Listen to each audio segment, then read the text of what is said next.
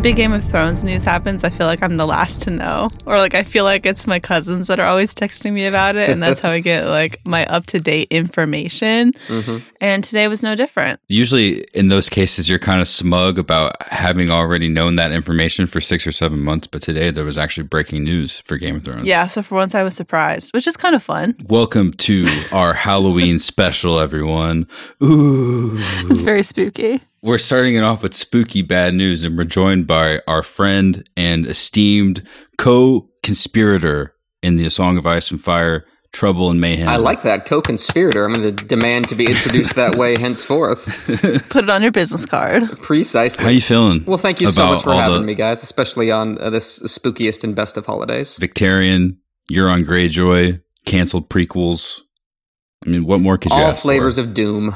Game of Thrones ended months ago, everybody, and yet here we are still. Like a zombie from the grave, it's back for the brains of your discourse. So today we learned, Hannah texted me, that's how I learned, and I looked at the internet and saw that it had been on the minds of people for a while, and I felt bad not having that first moment thrust upon me, but I just scrolled and caught up with everything that I should be feeling at this point with The Long Night.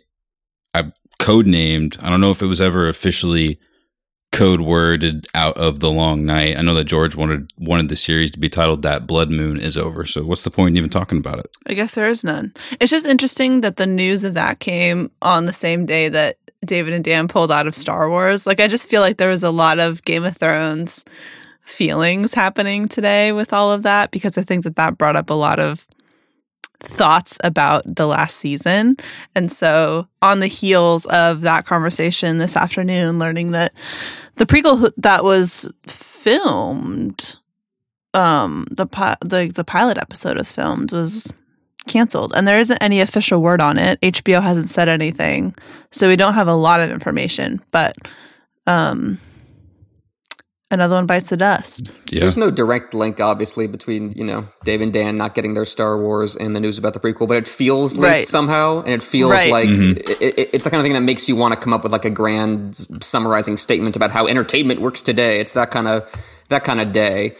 And I'm not super surprised that The Long Night went down. Even the perhaps phony title of Blood Moon speaks to a kind of fantasy that D&D said they were trying to shy away from that might not necessarily cross over. And a show about the apocalypse, I think, has a problem compared to like a show building up to the apocalypse, like Game of Thrones, where The Long Night is at the end and something you reach for. And I can see why they may have wanted to stick with more Fire and Blood spinoffs, because that gives you more characters to build it around rather than an event. But we'll see. That's all still completely up in the air.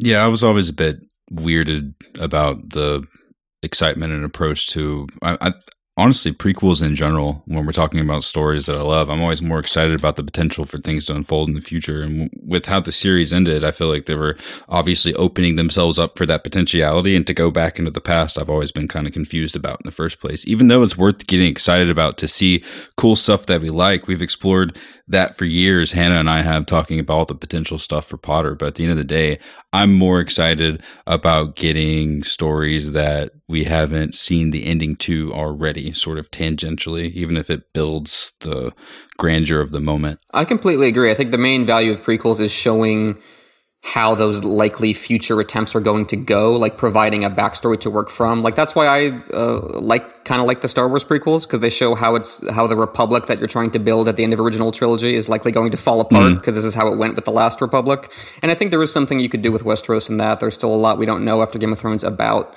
the others, about the Valyrians, and you could come up with a story that's kind of an interesting reflection of the main story, but I mean, we've already seen Dany blow up a city, so it's hard to build on that in a lot of ways, and I think that's something of what they're struggling with. Well, and we've seen at least one Army of the Dead, and it lasted an episode, so I'm curious as to how they would be excited about extending it for the length of a new series. True, we could learn more things about it, but aesthetically, what are you waiting for when we've already seen that size of a zombie swarm? Are you going to have just a bigger one? Or one that may be accurate to the text? Like, imagine adapting the version of the Iron Throne that we all wish that we could see adapted, sure. That version of what George's true White Walkers put on screen would be super exciting for me. But I haven't been confident that was the show they were making from day one. Well, that's a fair point. I think one of the benefits, though, and something that I was excited about going so far back, is that the opportunity to mess with the canon that we see it now, whether it's in A Song of Ice and Fire or the TV show, is much less likely when you're so far removed from the actual show itself. I feel Good like point. It's a safer bet that I'm going to be less disappointed in because there isn't too much to build off of or draw from. And so that's why I was excited about something like that. Like a fresh look at everything. Mm-hmm. So, but that's like my pessimistic view of the whole thing. But I mean, we still have the potential of the Fire and Blood Targaryen prequel story, which is still kind of far enough back where we get to play in that more, not fantasy. I mean, it's not going to be quite as fantasy or fantastical as we would with The Long Night, but I think that still it's an exciting prospect. I think it depends on how the conversation about these chapters go in general. Like, what is magic? What is power that we're able to access? And however that folds into the reality of Westeros, I think feeds into the kind of story that Targaryen prequel ends up being, as far as how I look at it, or at least as far as how I'm excited about it. Like, if they were accessing potential mysteries, or if there's power, outside of the geological stuff and outside of what they're able to do with the money and influence they have on everyone in Essos. Magic is about power. It's a metaphor for power when you use it right. And that's what George has always driven at, especially when it comes to Dany and her dragons. He's talked about that very clearly. That originally, he wasn't even going to have dragons. And now he does as an extension of the story's struggles with power and the more grounded storylines. The magic is kind of an addition and a reflection of that. I think, many people have said this, that the Army of the Dead feels like just an exaggeration of all the armies we see throughout the entire story, just the most extreme possible version. Like when you get the Broken Man speech and Septon Marable talks about some lord comes up and shouts that you are his now. That's just a version of what the others do with their zombies. And I think getting at that idea is something George has done really well, and in a way you can make the magic elements of fantasy seem not boring to people. I mean, I love magic just as an aesthetic, just reading about it and looking at it and watching it unfold. But I know for a lot of people that's not the case. So it's thinking about it as just an extension of power, I think, is how you sell it. Make it more accessible to people who aren't typically rooted in fantasy. Exactly, to people who don't do D&D campaigns for fun. That's how you get people into spells. Yeah, I don't know what that's like. Do you think that the pilot just didn't land on these accounts? Or do you think that there's some weird cosmic synchronicity that's going on with the Twitter thread that popped a handful of days ago now at the time of recording about David and Dan's overall attention to the series? And then now, like you guys said, the subsequent exiting of them from Star Wars, which was potentially the reason why Game of Thrones was it's what we not blamed really it on. rushed It's what we blamed in the first place, but just sort of like thought of outside of itself. I mean, all of it at once. I wanted to tweet something earlier. It was a little bit weird, just the gif of the guy going, "It's fine, everything's fine," with the house burning down. It's kind of the way it feels right now. It's tempting to make one narrative out of it all, but I think it's a lot of narratives coming together and colliding.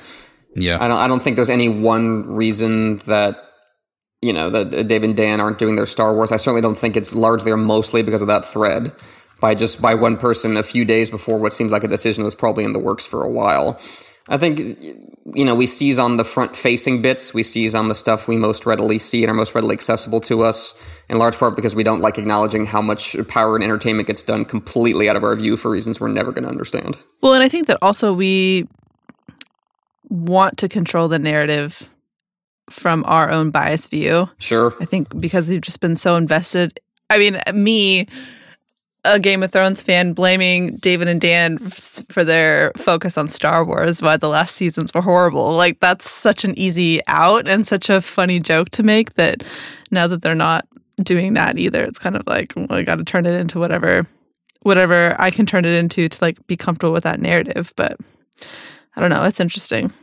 I've also never seen Star Wars, so like, what do I know? Got nothing to lose. What do I care? Yeah, here I am caring.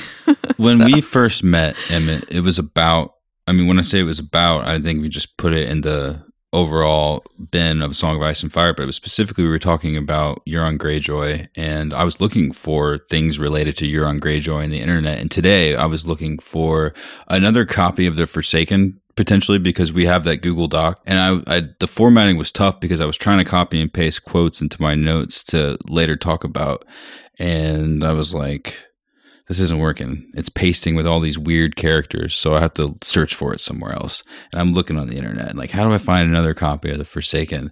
And when I looked it up, it was like there was an old Tumblr post from you, and it had like a couple hundred people had reblogged it, and it just brought me back into a time machine. I don't know if that was the exact moment. I don't think it was, but it was somewhere around the time where we first started talking about this stuff on the internet together.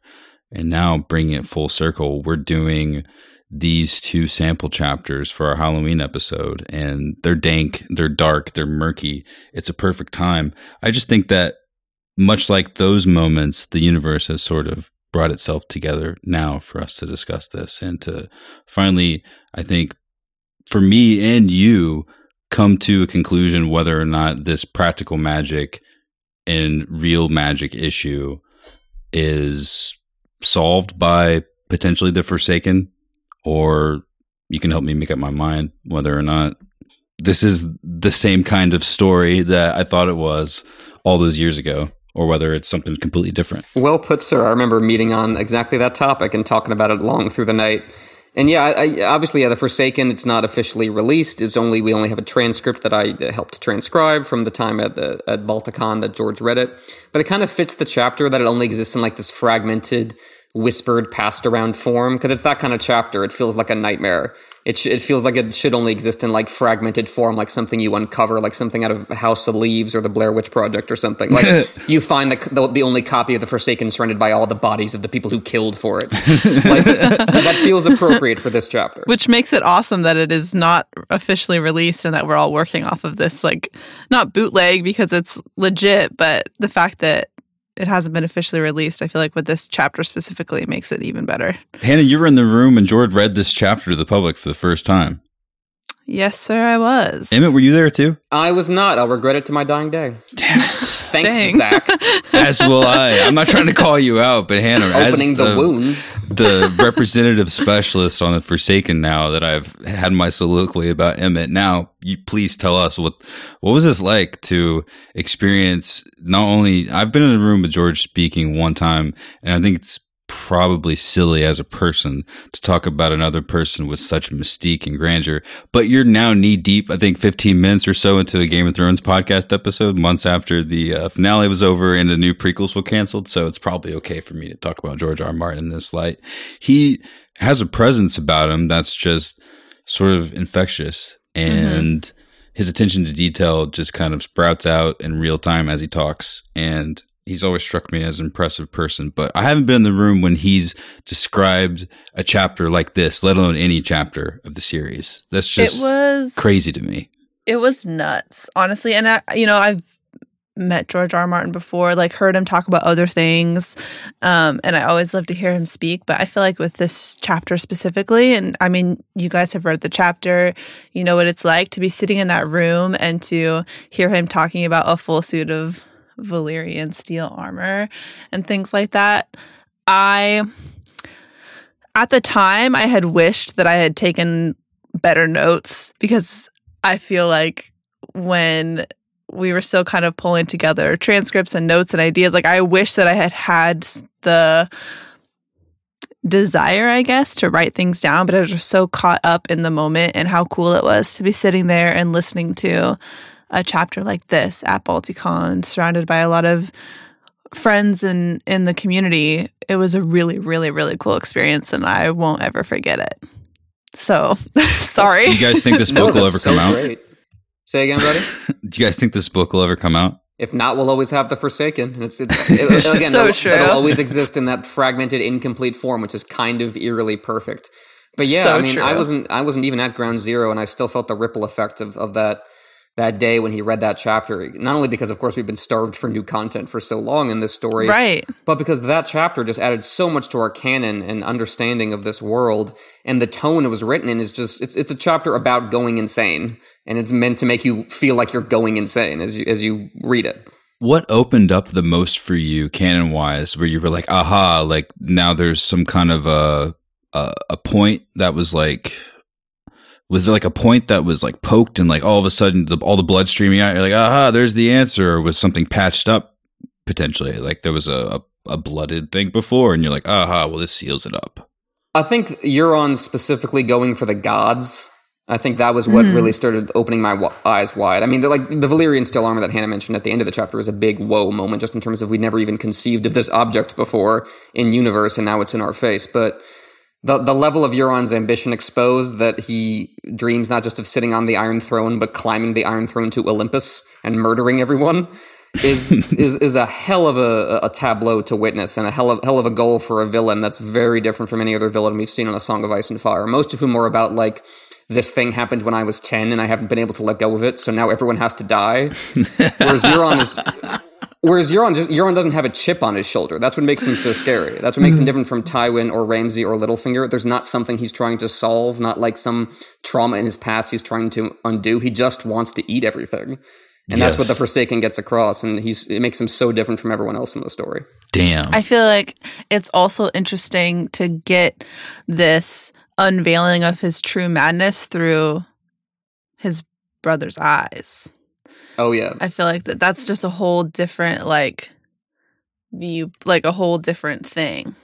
It's a perfect place to do it too, because he's not only doing it through his brother's eyes, but he's doing it inside of his brother's mind while he's tripping balls off of Shade of the Evening.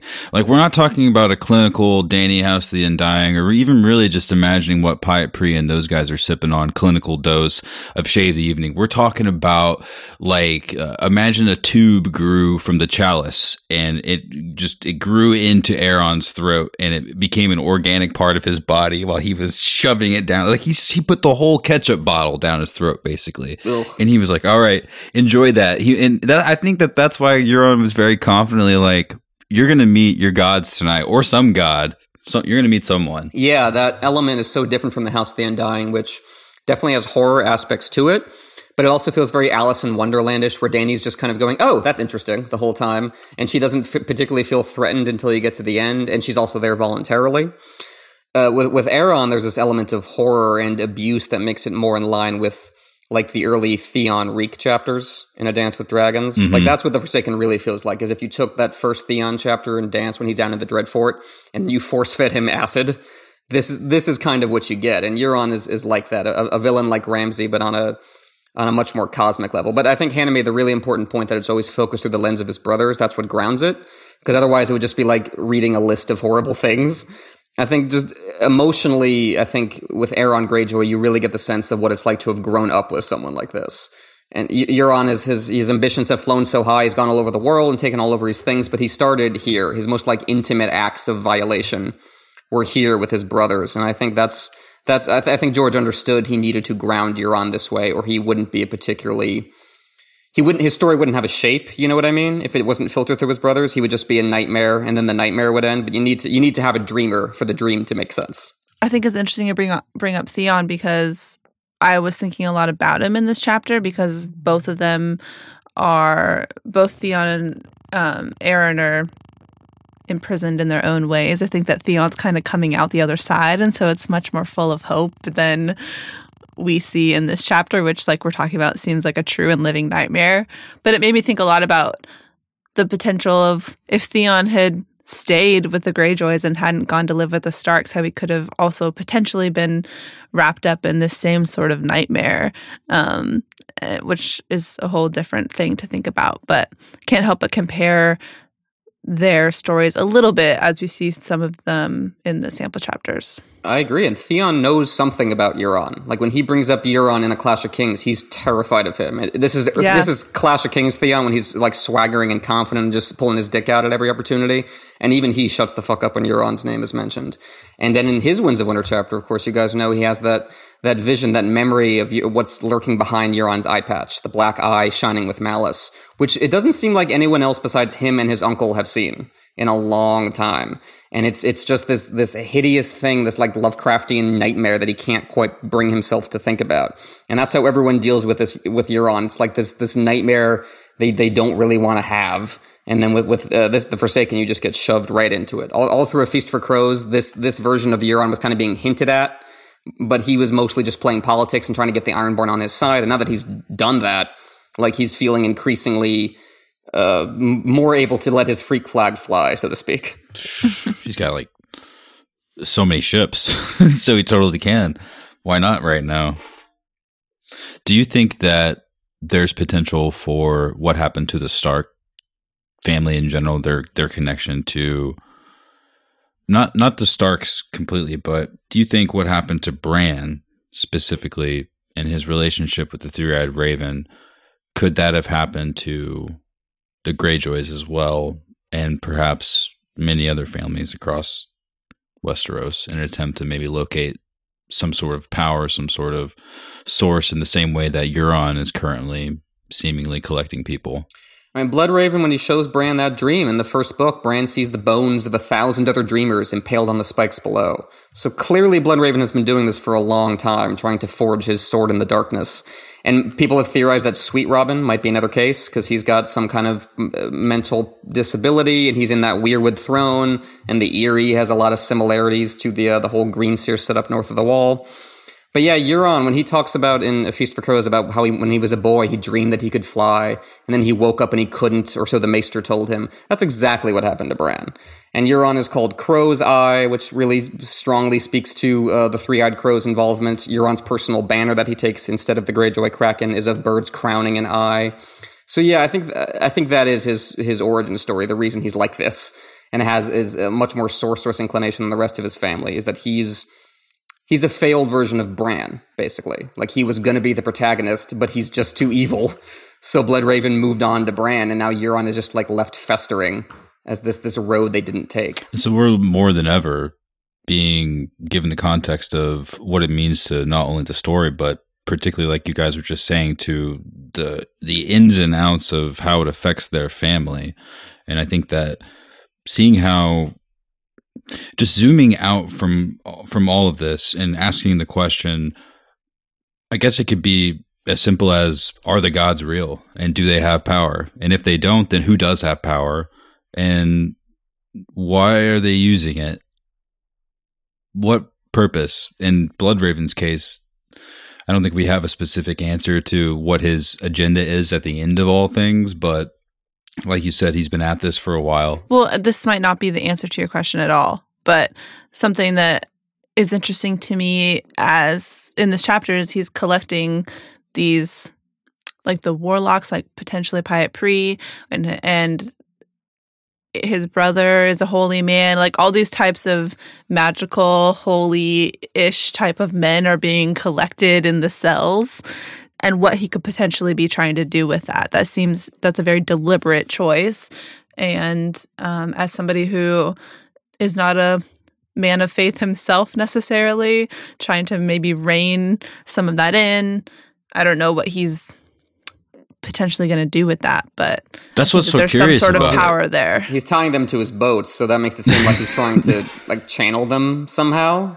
Or maybe he's bring making them together. Use that an extra dank point, and that there's power in it. Just the symbology of putting his brother at the prow of a ship and him being holy men. But of course, I don't think he would go to such great lengths of collecting holy men to make himself look more badass or to seem more badass within the context of the story. So it does make more sense that there's some kind of strange channeling thing that he's doing, right? And I think it matters For that sure. he's not just getting priests from one religion, but all of them. He wants all of them here. And that's really what makes Euron different, is if you look at these other magical characters, they have an axe to grind. They have a side that they're on. Melisandre works for fire. So do the other Red Priests. You see Bloodraven and the Children of the Forest all caught up in the history and the story of the old gods. And you see people with their little prophecies out in the Dothraki Sea, and you see, the Rorinar had their water-based magic out in Essos. Everyone that was impaled on the Iron Throne, basically. Yes, and Euron is the one gathering them all together and seeing through them all and saying, I don't have to respect the borders or boundaries here. I don't have to pick one. I can not going to pick a lane. Exactly. I can hijack all of them. And he might be closer to the truth, because if you look at like the world of Ice and Fire, you see that Azor Ahai isn't just unique to the religion of R'hllor. It's a monomyth across Westeros, across the whole of Planetos, with all these different cultures having a version of that character. Euron seems to be the one character who gets that these are all the same stories and all the same narratives being done together. And he wants to be able to cut across those boundaries. I mean, it's one of the first things he says. He's tripped the most. He's tripped the most. And Allegedly. And what? It's the kind of thing you talk about when you take a bunch of drugs, is I'm seeing through all the borders of all reality and all is one and I'm getting it. And Euron is just if the worst sadist possible had that experience. He talks about it as soon as he's introduced in A Feast for Crows. I've went all over the worlds. I've seen everyone worship their different gods. Horse gods, fire gods, gods of empty air. I've seen people sacrifice for them, hang them with flowers, beg for protection. Protect me from the horse lords, protect me from the darkness, protect me from the silence. He is completely cutting through these ideologies, and that makes him so different from his brothers, because Aeron and Victarion are devoted to their one ideology, the old way, their way of being. And Euron, as he says to Aeron in this chapter, your god is a joke. All your gods are jokes. I can replace them. And I think you can see that even just in how he picks up those different priests. Like, if he was really all in on Shade of the Evening, he'd just have the warlocks, right? He'd be all about that. He'd be like, I'm the new, Undying. I'm this new sorcerer. But he doesn't just have them. He doesn't just have R'hllor priests. He doesn't just have septons. He wants it all. I think that he, like the Three-Eyed Raven, understands the use of psychedelics to interface with someone like Aeron or someone like Bran. And that his belief in the power of the people that he's collecting isn't necessarily connected to their connection with deities, more so to some inexplicable channeling of some force, potentially, or maybe he really does believe in it. I don't know, but I think that it's clear that he's manipulating Aeron in a way that Melisandre manipulates us with her glamours. You know what I mean? Like, that seems to be his whole agenda with his brother, is to perform, seem a little bit more scary, and that's sort of half of what he is on the inside, just kind of like bloated hot air being led by the audacity that isn't restricted by being scared of what God might do when you strike someone down, because like he says in this chapter, he struck so many people down, not to mention his brothers, and nothing's happened. Do you think that because Euron has this like godless approach to everything, do you think that makes Aeron see him as more nightmarish than he actually is, because he's a fanatic and because he is a true believer, that through that lens it makes Euron, I don't want to say worse than he is, because I think we see pretty clearly at the end of the chapter like the type of power that he wields, but if there's potentially some sort of bias in there because he doesn't believe in anything. I think there's definitely a layer of that. Euron is trying to make this personal. That's why he shows up in the guise of Eragon. The one brother who Euron didn't kill, Aeron killed Eragon. They were playing the finger dance back and forth, and Aeron threw the knife that led to the wound that festered that killed Eragon, so he's obviously super guilty about that. Euron knows that and is exploiting it. And yeah, I think no one but Aeron would shriek and wake up at the point in the nightmare where the drowned god dies. That's specifically for him. That's specifically a nightmare for him. This god you rebuilt yourself around, you thought could protect you from me, I've killed it and sacrificed it. I definitely think Euron is tailoring it, but there are a bunch of images in the Dream and the Forsaken and a bunch of allusions to Euron's plan that are not about Aeron and not even about their relationship, and is more like Dany in the House of the Undying, like Aeron just glimpsing the larger picture as it flies past him. Right. Like when he sees the Ironborn boats burning. He doesn't linger on that. But that's a pretty clear vision of where Euron's trying to go. That he's got this entire fleet behind him, but he is lying when he promises to deliver them Westeros. They are a sacrifice, just like the priests he's tying to the prows. If the gods aren't real, then what's all this about? If we're making people trip out on Shade of the Evening and Jojen Pace, then for what? Well, I mean, the gods aren't real, but the archetypes are. And so I think it's maybe less about gods and about people trying to be gods. And I think Euron might exemplify that process. But I think that's what the story of the Valyrians probably is too, if we ever get it. And it's probably what the story of the White Walkers is. I mean, if what we saw in season 6 is canon, which it probably is in some respect, then the others are the ultimate example of humanity trying to be something more than humanity, and in the process making themselves something less than humanity. And I think we're kind of seeing that through Euron, because George isn't particularly interested, I think, in religion in itself. I think he's interested in it like magic, as like a vector of power, as a way of talking about power. So these are basically different frames, and inside of Westeros, some people, like Bloodraven, understand the weirwood net and are able to access it, whatever its consciousness is, whatever its function is, in a way that other people, potentially in places like Asshai, have been able to do the same exact thing. You think that's possible? Yeah, I think Asshai and North Beyond the Wall seem like the two poles, you know? Like the ultimate ice and fire locations, the ultimate north and east places. We obviously know Beyond the Wall much better. But again, Euron says he's been to Asshai, but he also has this icy pale skin. He looks like a White Walker. He doesn't look like any of his brothers. That's what he looks like, this elegant, refined, ancient, horrible being. He's got the blue lips from the Warlock drug. But, you know, what else gives you blue lips? Extreme cold. So he's got this kind of fusion of, like, fire and ice stuff going on, which, you know, the only other character like that is Jon Snow. But Jon Snow comes from a place of like reconciliation, love between fire and ice. You know, like he's a hope for the future. And Euron comes from this place of saying, "Oh, I can burn people to death and freeze people to death. I don't have to choose just one way of horribly inflicting myself on the world. It's going to be all of them at once," which is really what makes him so dangerous. Because zealots like Damphair, you can fool, you can play with. They have an ideology you can identify and work with. But Euron is just going to keep shifting. He's like a cancer cell that keeps changing its nature every time you come up with a new cure for it. You're never going to be able to pin him down. So it seems like he doesn't really have his mind made up then. He doesn't have his mind made up, or he's decided that they're all the same thing, and he can just make use of all of them, which again is the sort of thing you think when you've taken way too many drugs for too long. You start thinking of everything in the universe as like one perfect shining mote of power connected to everything else. And, you know, some people get to that experience and just bask it in. Euron weaponized it because that's just the kind of person he is. He's a walking bad trip of a person.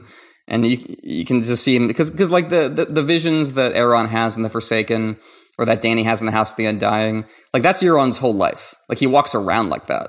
Mm-hmm. This is him 24/7. He's in that mode. So of course he thinks he's going to climb Olympus and, you know, take over Valhalla. Because he's been tripping 24/7 for what seems like years.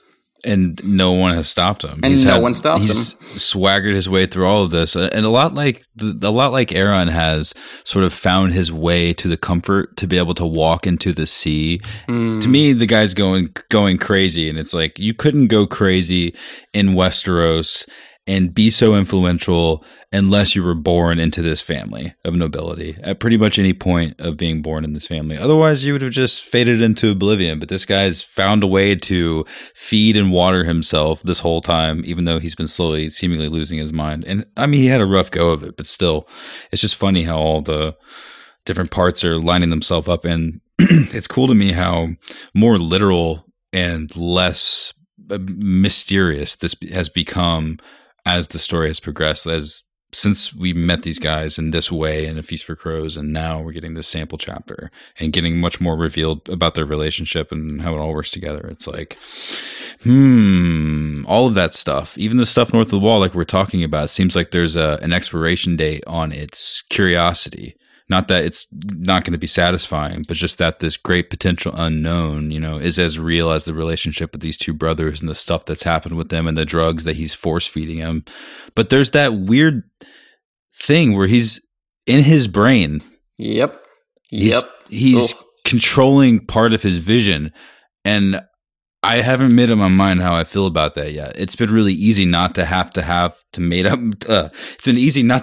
make up my mind for so long, but I really don't want to feel that way anymore. Like, do you think when we've talked about this showdown for a long time, we've probably mentioned it on the show 100 times outside of the Hightower, like, do you think that he's going to use practical effects or he's going to use real effects. Like, is he going to put blood in the water to make crazy shit happen? So is he going to do the King's Moot again, basically, with the horn and the majesty and the free gifts and the don't look at what I'm doing right here while I'm doing this? Is that what's going to happen? Or is what he's doing inside of the silence feeding Shade of the Evening to his brother? See, it's so wiggly. He's literally feeding him Shade of the Evening, so I can't take any of it seriously. Right. And yet Melisandre and Mance Rayder and Rattleshirt. I mean, what the fuck, dude? Yeah, I mean, it's again, yeah, a lot of it is the drug, and a lot of it is what Aeron brings to the table. But like Euron, over the course of this chapter, it feels like he's shedding a skin, you know, like that political skin he was wearing all through Feast. It feels like it's slowly going away. Like his black eye patch is gone. Now he's wearing a red eye patch. When Aeron calls like the eye behind it, the blood eye in his vision. So like it's coming out, and now he's wearing the Valyrian steel armor. So I think the Euron we met in Feast was a disguise he was wearing. That's why he was wearing the eye patch in the first place. He was trying to appeal to pirates and win an election among pirates. And that's why he was giving out the gold and using Dragonbinder just to impress people. And now... It's like Euron Light. Exactly. And now that's done. Now he doesn't have to make the promises anymore. Like any good politician, he can immediately start going back on them and screwing over the people who got him into power. And I think the Forsaken is showing us that transition as he's kind of standing on the threshold and about ready to become. I imagine that this battle he's going into, so at the end of this battle, he's strapping these priests to his prows, he's wearing Valyrian steel armor, and he's going into battle with the Red Wine fleet, the main fleet of Westeros, really. And yeah, I get the feeling he's going to at least try at that point to make it his coming out party as a monster, so to speak. But when you say that, do you think, and I'm not asking you as you need to have the answer, like, hey, what does Euron do? You better not answer incorrectly. Right. What do you think? Do you think that he's going to pull out some real chops, that he knows something that's super interesting, or it's going to be more SFX? I mean, what did Mad Aerys say or what did Jaime say about Mad King Aerys? That he didn't expect to die, that he expected to rise again from the ashes and be reborn as a dragon. I don't think Euron is reaching for exactly that, but I think he's taking the whole only death may pay for life logic to its horrible extent. You know, like he's thinking, okay, so then I'm just going to sacrifice not just one person here, but all of my people at once. And that is going to produce this just giant ball of power that I can absorb and enter and become. And whether that's going to work, I doubt it works completely as he's hoping to. Whether or not that opens a portal in the water and an endless fountain of souls goes in both directions and things really start happening. That's the imagery you see in this chapter, and I have a hard time believing that we're not going to see something like that. I have a hard time believing that the imagery in this chapter is just a cheat, because generally George has not worked like that. He's set up things in imagery that you don't understand the first time through, but it's never like he goes, actually, I'm taking that back. So I think we're going to see something disastrous happen when these two fleets meet, yes. Tentacles and blood magic and all sorts of horror. And then if Aeron dies in the process, our POV on Euron from there might be Sam, because he's nearby in Old Town.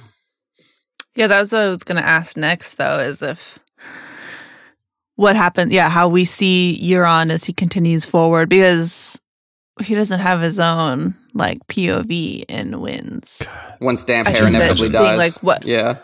Right, what kind of lens we're going to be able to see him through, and what happens when he gets through the Red Wine fleet and then continues on to potentially meet up with Victarion, or you think about Daenerys and all these other different players coming in, him in Old Town. I think that there's like so much potential for what Euron's going to barrel over through the rest of the story that is one of the most exciting things to me. I agree. Old Town's awesome. It's full of so much crazy monsters and lore and its history. It's a perfect place for someone like Euron, with the weird maze maker history and the deep ones who were there. The high towers who run the city are currently up to some weird magical nonsense up in the clouds. And we know from the end of A Feast for Crows that Euron is trying to get into Old Town. His men like captured a ship and like put on disguises and tried to like open a gate and get inside. And when Sam finds that out, the guy who's telling about it says, this is different. These are no mere reavers, he says. This is not pirates like the past. This is invasion. They're coming to stay. So I think after Euron does whatever kind of blood magic shenanigans he gets up to with the Red Wines, he's coming for Old Town next, and we will see that through Sam's eyes. And there are so many directions he could go from there in terms of Victarion and Daenerys and all these characters in his story. But that's I think his general direction is getting up to more blood horrors in the Reach. What do you think about these in-universe, out-of-universe gods like the Pale Child and the potential for it to have a larger implication to the sort of connective tissue of George's overall study the overall study of George's work and how that might influence the stuff that's happening in Song of Ice and Fire?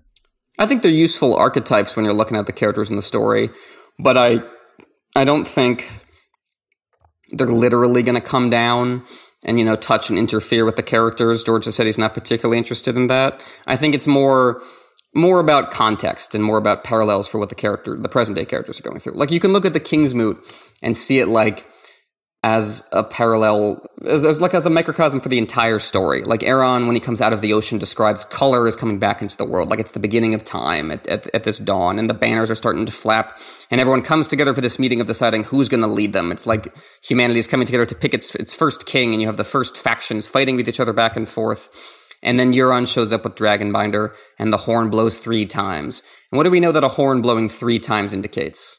The White Walkers, as Sam tells us in Storm of Swords. 3 horns are the warning blast for the others' approach.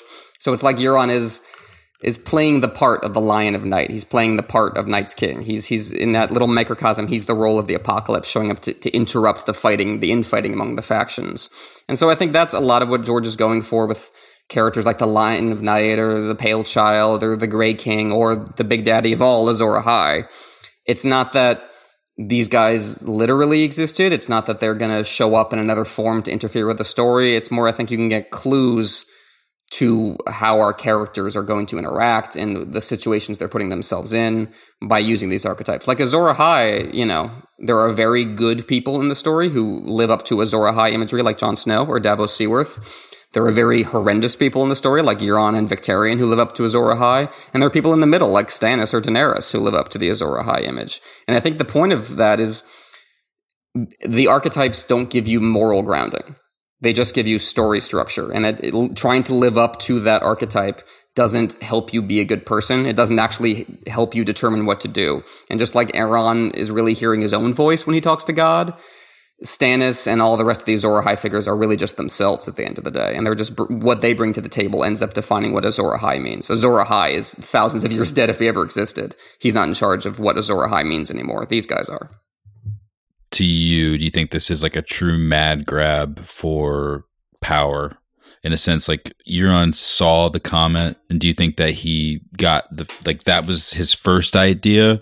Or do you think that this is something like the sort of prophetic lore of the world that he lives in is something that he actually buys into? Like, do you think he saw the comment and then was like, this marks the time for the charnel pits and graves to, start bubbling and amassing, and a new king will rise from the depths of hell? Like, is that what he was inspired by? Is it like the momentum of his whole thing just it keeps going? He realizes that there's a time that no time is better than now to take the Iron Throne, which is seemingly the most organized seat of power in the known world? Or do you think that he has like a greater plot that maybe stemmed from those times when he was young, when he was getting mentally probed by the Three-Eyed Raven? That's a great question, whether Euron really believes in a prophetic structure pointing to him or whether he doesn't care and is just taking control anyway. And maybe the two have kind of evolved into each other over the years. It's easy for cynical and earnest motives to kind of feed into each other and become the same thing. You can't always separate them. From what he says, it seems like hearing about the birth of the dragons was his like big deal. Was him going like, the tools I need to do what I want are now presenting themselves. And of course, the comet, came into sight at the same time as the dragon birth, right before the dragon birth. So they're probably linked in his mind. But I do think a lot of it, every supervillain needs an origin story, right? That explains why they're doing what they're doing. And I do think the Three-Eyed Crow business is that for Euron. Because what Bloodraven showed Bran wasn't just like, a vague threat is coming for you. He showed it to him. He showed him the heart of winter. He went farther than north, rather than we've actually been physically in the stories, and showed him showed him the core of the heart of winter, whatever it is. And Bran screamed and cried because it was terrifying. I get the sense that Euron loved it. I get the sense that Euron fell in love with it and wanted to be it, and that's kind of the image he is trying to recreate and keeps coming back to. And that's why he's so into Valyria's Doom, because it's kind of the same thing, this horrible elemental wasteland. And I think that's really what he loves, and I think he loves things that are like that remind him of that. Disorder. So he's like confidently headed straight toward disorder and chaos. Well, because you think about the creaking door imagery that we keep getting from Euron, and what Euron was like as a kid, and I mean, raping his brothers and being horrible to them. I think that like that sense of almost entitlement, or I don't know how you describe his mindset with how he handles his brothers. But I think that combined with whatever other stuff is going on and these other things that he's being shown just kind of feeds into, it's like the perfect storm for him to then turn into who he is today. If he's already feeling that sense of, like I said, entitlement. Plus momentum. Yeah. Plus a motive, or like a spark or some sort of you're special that he already felt about himself. It's like feeding the flame to then be enough of a motivation to become who he is today. I agree. It's that he's pure power without any responsibility, and he seems to have pretty much always been like that. And yeah, it's entitlement on just a massive cosmic apocalyptic scale. He feels entitled to everything. Like being inside someone's brain is not something even Ramsay ever dreamed was possible, I would bet. To literally be inside someone's thoughts. It's the ultimate control you can have over another person. Is the other person even an independent person anymore? Like, look at Euron's crew. They're all mutes, and you get the sense that he's just reduced their ability to be independent human beings from him. So he can't warg, not properly, but maybe with the target reduced, like their faculties reduced in a specific manner that he might be able to skin change. If Bloodraven was interested in him, he must be.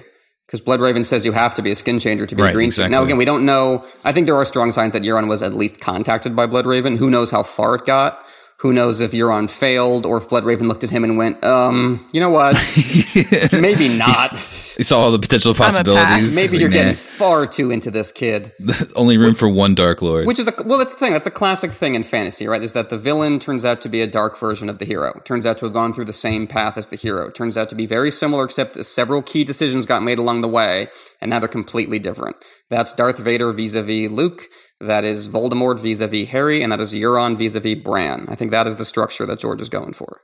Something that I think is really cool is the semi-attempt to, I guess, not humanize him necessarily, but when we hear Falia talk about Euron at the beginning of the chapter and how he's such a nice guy and how he buys her anything that she wants and how he's going to introduce her to all these different people, and kind of there's almost a moment, and I think we already as readers, and of course Aaron also understands exactly what's going on, but it's almost like an attempt to humanize him a little bit with this woman that he's been with. And then obviously we get to the end of the chapter and she too is tied to the bow of the ship. But I think it's kind of cool to see him in the light through this sweet, poor woman. Poor Falia. Yeah, when we see this monster as he is, and we get this like little glimpse of,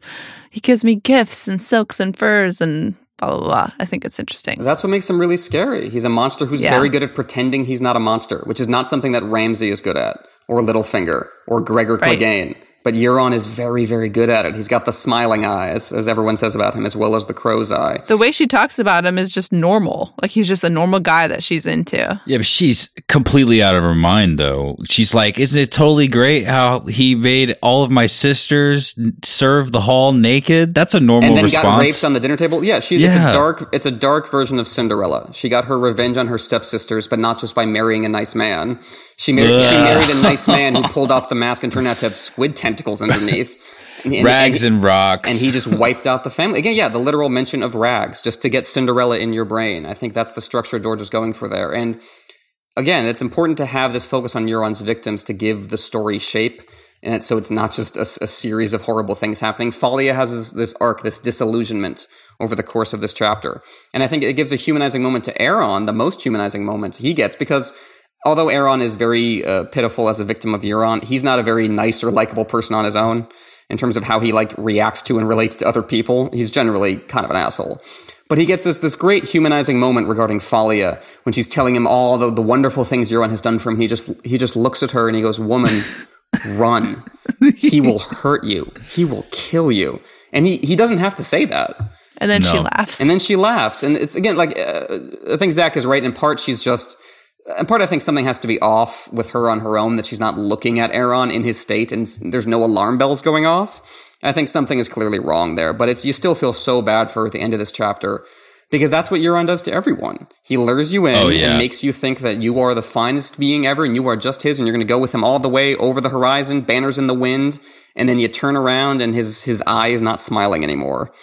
And you lost your tongue. And you lost your tongue and you'll never speak again. And that's how he gets you in his trap. And yeah, that ability to pass, so to speak, is really what makes Euron so effective. Because if he was just a gibbering, drug-addicted sorcerer talking about the end times, he wouldn't be in charge. He would be a guy on a street in King's Landing. Remember those guys we see in the streets of King's Landing in the second book? Yeah. That are just like, fire, the scourge is coming. Euron could be one of those guys, but he's not, because he's very charismatic and he's a very good politician, which is, again, what makes him very different from someone like Ramsay or Joffrey, who are terrible politicians. Yeah, Joffrey sucks. Joffrey can't make people like him, that was the big flaw in Tywin's grand 1,000-year plan, is his chosen heir just alienates everyone. And Euron's not like that. Euron knows how to get people to like him, which is, that's the most successful sociopaths and psychopaths in history. Always know how to get people to like them. Charles Manson looks crazy to us, but he didn't look crazy to the people following him, and that's how you get Euron. I just don't understand how.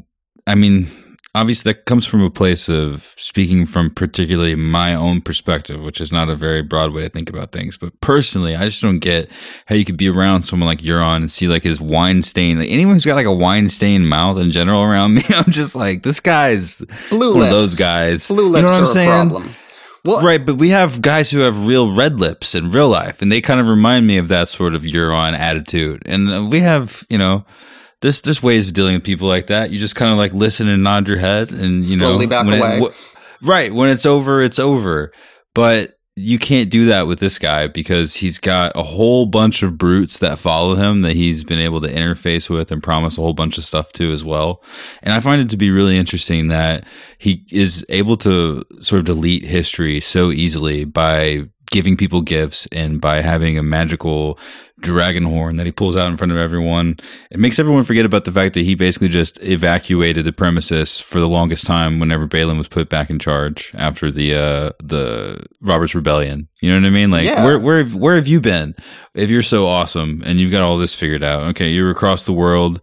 You're in Old Valyria. Maybe he was in Old Valyria and that's where he took his heroic dose of Shade of the Evening. He's like, this is the perfect place to do it, and I'll learn all the secrets of the universe.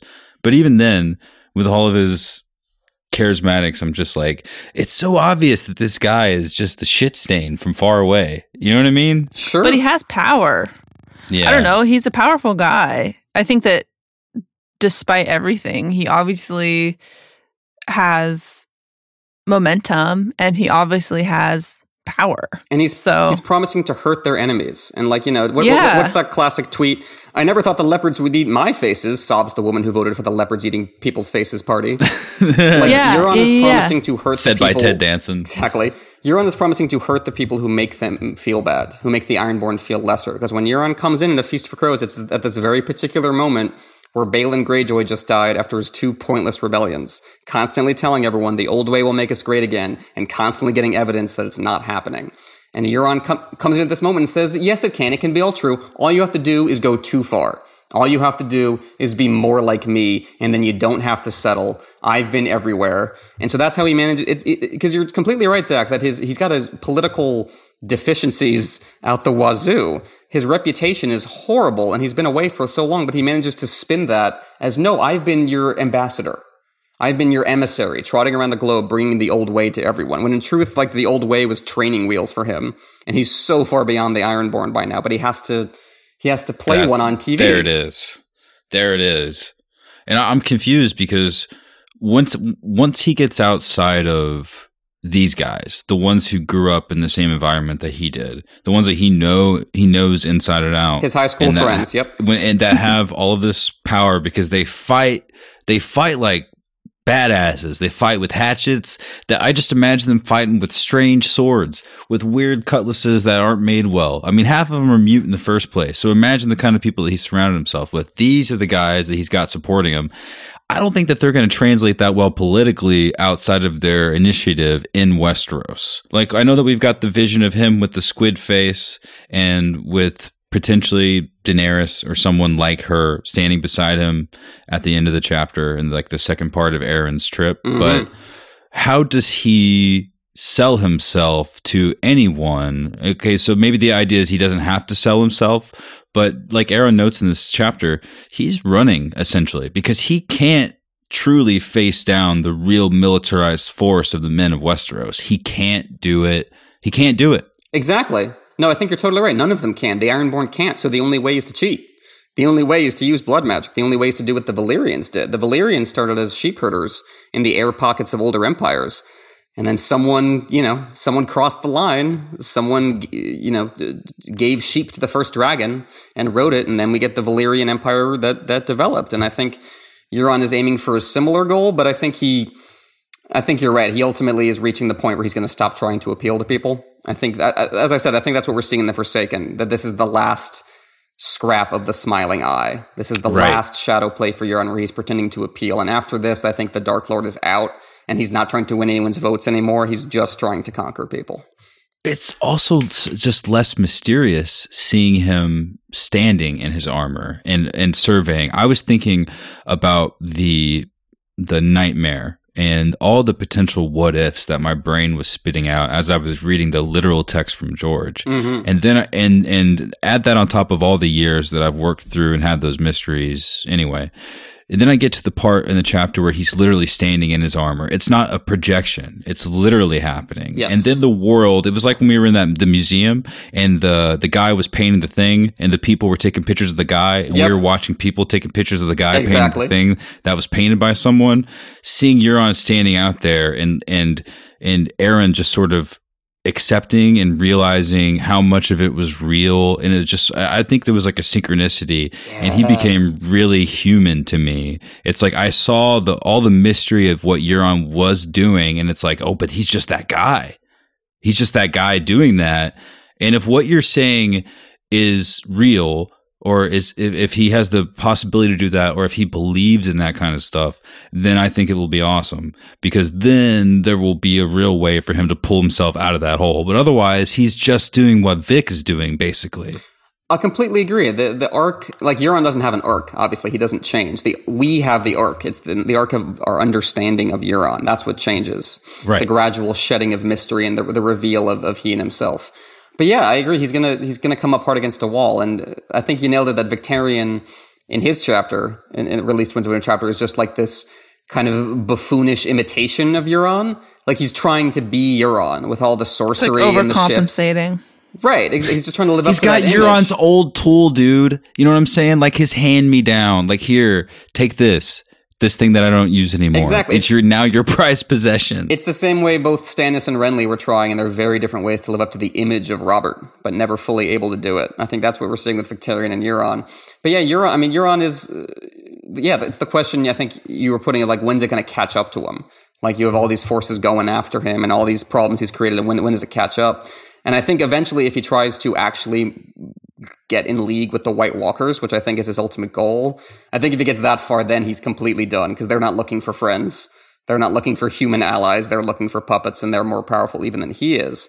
But I do think that's where it's headed. All this free-floating imagery in this chapter, I think it's pointing towards Apocalypse and Endgame, that Euron is a character that exists to bring that to the forefront.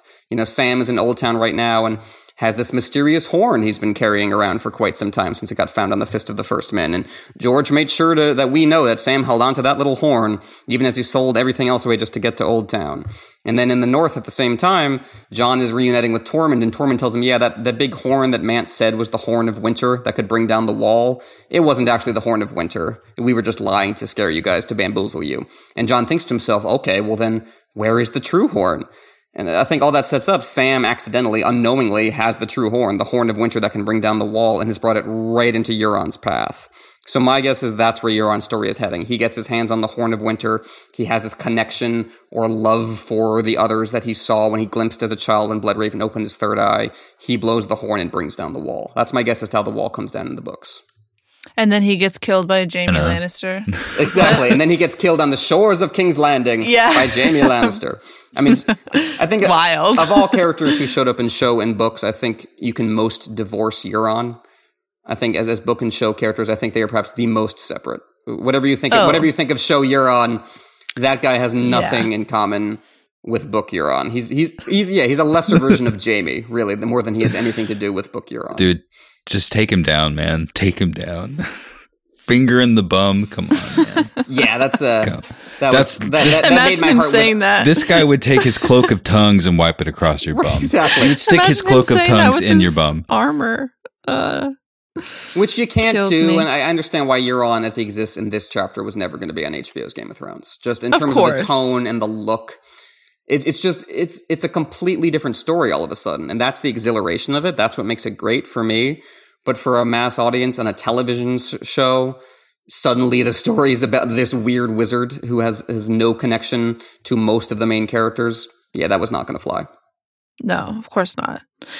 I like what you say, though. I mean, the tone of it and just like the shifting towards where this story can and will go and kind of the gravity of it. I feel like the magic of it is ramping up. I mean, we were talking about how he's just standing there with this Valyrian armor and he's just wearing it, standing there like this guy. Just casually. It's like this combination of the mystery of it all ramping up and starting to come to a head, and it also just becoming a reality instead of this thing that's happening in the background. I think you nailed it. And I think that's such an exciting corner that we're turning around to the Winds of Winter. It's not just whispers, but here's the reality of it, and that's going to change the tone of everything as the whole situation just is accelerating. It's the David Lynch thing of the border between dreams and reality, that slippery border. And Euron wants to bring the apocalypse out of his dreams and Aeron's dreams and into the real world, and it kind of seems like he might succeed. Like I feel like this whole chapter is designed to get you ready for end times, to let you know what the long night feels like. The very first line of this chapter, it was always midnight in the belly of the beast. Like right there, that's what the long night looks like, and that's what Euron is getting you ready for. So, psychic powers in the series, who do you think has them? Based off, okay, we're at the end of this conversation, or at least at the end of that part of the conversation. Who do you think has them? Who do you think knows about them? And I guess the better question is, do you think that there are any organized seats of power that are aware, know how practical it is, and are maybe channeling it? And if they are, do you think that they're using some kind of a glass candle? I'm trying to think of like the way to put technology into words, because I also think of how Bran is able to access the old gods, air quotes, is a form of technology, but it's also who he is, right? Right. Like it's his blood, essentially. And we know blood is important, but outside of that, I'm wondering if there's any kind of actual practical technology. Like, are glass candles something that was made by people that are of any time period that we're able to hear about on this planet, or is it from a truly ancient time that might actually be a futuristic time for another civilization, whether they're from this planet or from a different one? I think George is interested in like the Prometheus story, stealing fire from the gods, and what happens when you try to step that far. And a lot of the magical technology we see in the series is about that, about trying to access and make use of these higher powers.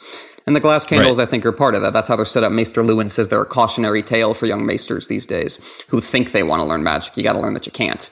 But now the glass candles are burning again. Now that magic is very real.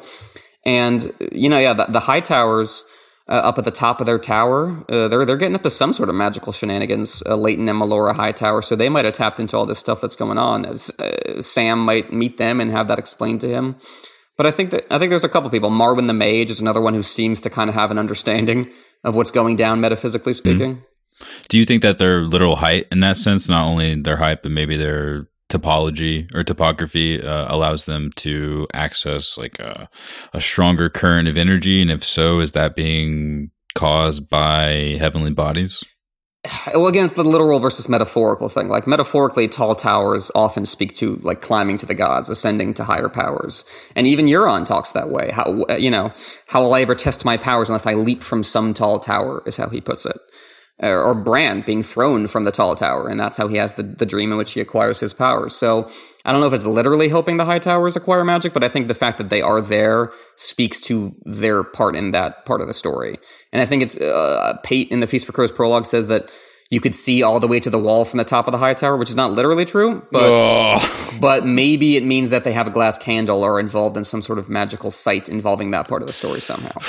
Glass candle, could that just be like an iPhone 6? It's communications technology. Only a 6, right? They got to update. You got to update your glass candles, folks. Get the new one. Wait, no, it would have to be one of the iPhones that doesn't have a button because it's so hard for them to turn it on. They're like, I don't understand.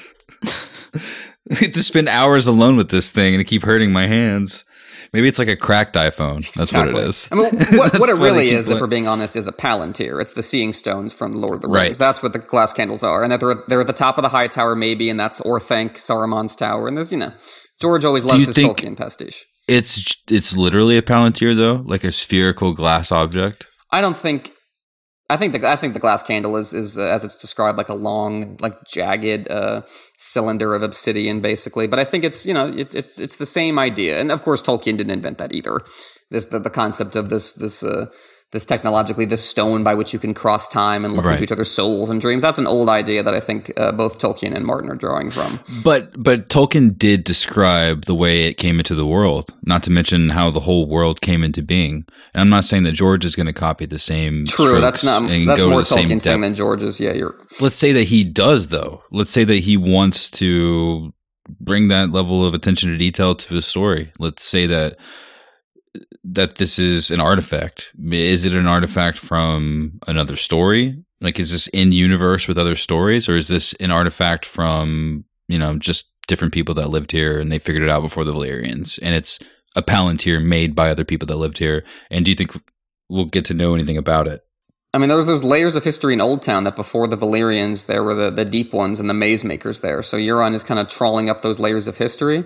So I think it exists as context. Like when we learn that there was a pirate lord who lived on Battle Isle in Old Town, I think that's just an incarnation of Euron. That's our early example of Euron. That's the setup for Euron. And I think that's, if I had to guess, I would think that's like how George sees the story almost visually, like these series of structures, these sedimentary layers that are like building down on the current day characters that are acting out patterns from these older characters. And I think it's interesting to ask the question, as you asked, Zach, which characters are aware of this? Remember, Tyrion talks about, puppets being on strings dancing on those who came before them. So which puppets can see the strings? And I think Euron is one of them. And the people that, I don't know, are in charge of things, I would look to them and I would be curious. The groups that have the most sort of unquestioned power. I don't know about the truth of what is happening in Asshai and the Shadowlands. I don't know about the truth of what's happening deeply behind the House of Black and White, but they believe in a lot of crazy stuff and they do a lot of crazy stuff. And so I'm curious as to anyone that can do anything that is weird outside of the Roller stuff. I agree. And it's interesting is a lot of them are kind of passive. Like the Undying don't do anything. They just sit there. The Faceless Men don't really do as much as they could with their powers at this point. Euron is one of the few who's very active. He's one of the 13. Pyre Pre was one of the 13. They have power. Karth is one of the greatest cities in the world. It's the greatest city in the world. True, but what do they do with it? They're mostly just sitting on their asses, like the Hall of the Thousand Thrones that Dany goes to when they're all sitting in their glorious chairs. But she says they're just bored. They're just listless. That's what everyone does, unless they're like Euron. Everyone is basically just sitting on their asses. Because power is actually kind of boring. Once you have everything you want, your life stops meaning anything.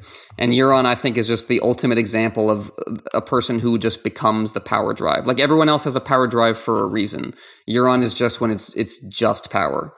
When it's just the grasping hand for more and more, and there's nothing else behind it. Like in The Forsaken, when Aeron spits the Shade of the Evening at him, and Euron licks it off. It's so vile. But I think that's the grounding for Euron. He's an addict. He's hooked on power. He just wants more and more and more. And there really is no end game. He's just never going to stop. Well, I mean, do you think that he has the potential to do as much damage as, because it seems like he's basically an up-jumped version of what these other cloistered, powerful people are. Like these people that have grouped off into, houses, literally. Sure. We're talking about two different houses in this case that both do psychedelic stuff and both are mysterious about their means. It's like he's doing that, but on his own. And there's like a miniature version of his mystery with Aeron.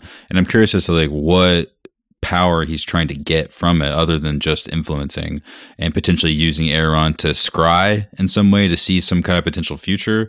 Or is there some deeper reason that he's probably tied to what Bloodraven's doing with Bran, honestly. I'm sure, but it's also made me think about like what else?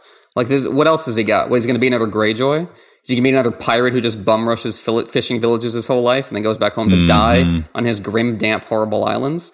Maybe the reason he's really doing all this is because he just doesn't want to do that. He wants more than that, and that it's just the worst version of that kind of ambition we see with characters like Littlefinger. Littlefinger does that magic. What do you think about all this stuff, Hannah? Like, same questions for you. My favorite thing about having Emmett on as a guest is that I don't have to answer questions. I just get to ask somebody else. I've been taking up too much I love airspace, to hear though. what Emmett has to say. I love to listen to you. Okay, so apparently there's news. Sorry, Hannah, finish your thing. I was just going to say that as I've been thinking about this, I know that we haven't really talked much about the Victarion chapter because, frankly, it's kind of boring. But, I mean, not boring, but I feel like in comparison to what's going on with Euron, there's less going on because, like we were saying earlier, he's kind of picking up his scraps. But I'm just curious as how he plays into everything that Euron's trying to do. And as we think about what Euron's endgame is or isn't, how Victarion's little jaunt to go get Daenerys is going to play into any of that at all. And that's just, I don't know the answer to that question. I feel like that's not as interesting as what you're about to read us in your text message. So no, that is super interesting. But it sounds like Zach is bursting at the seams with something. What you got, buddy? HBO gives Game of Thrones Targaryen prequel series a full order. A full order? Oh. HBO announced Tuesday that Games of Thrones awards officially received. So the title House of the Dragon, 10 episodes have been ordered. Okay. Whoa. And that's wild news. Miguel Sapochnik will serve as co-showrunner and direct the pilot. Interesting. He's the director of Battle of the Bastards, Hardhome, and The Long Night. And obviously, we just were talking about how it seemed like all the curtains were closing based on some anecdotes from a couple of different journalists that on all the prequels, just at the top of this episode. But now there's a poster.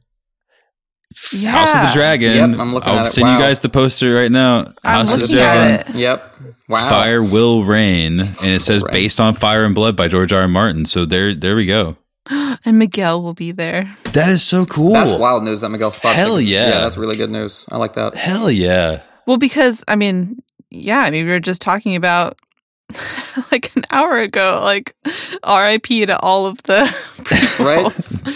Things just keep evolving. Wow. So what do you guys feel about that based on his last episode? He's a phenomenally talented director, so all good. For the good. I love him.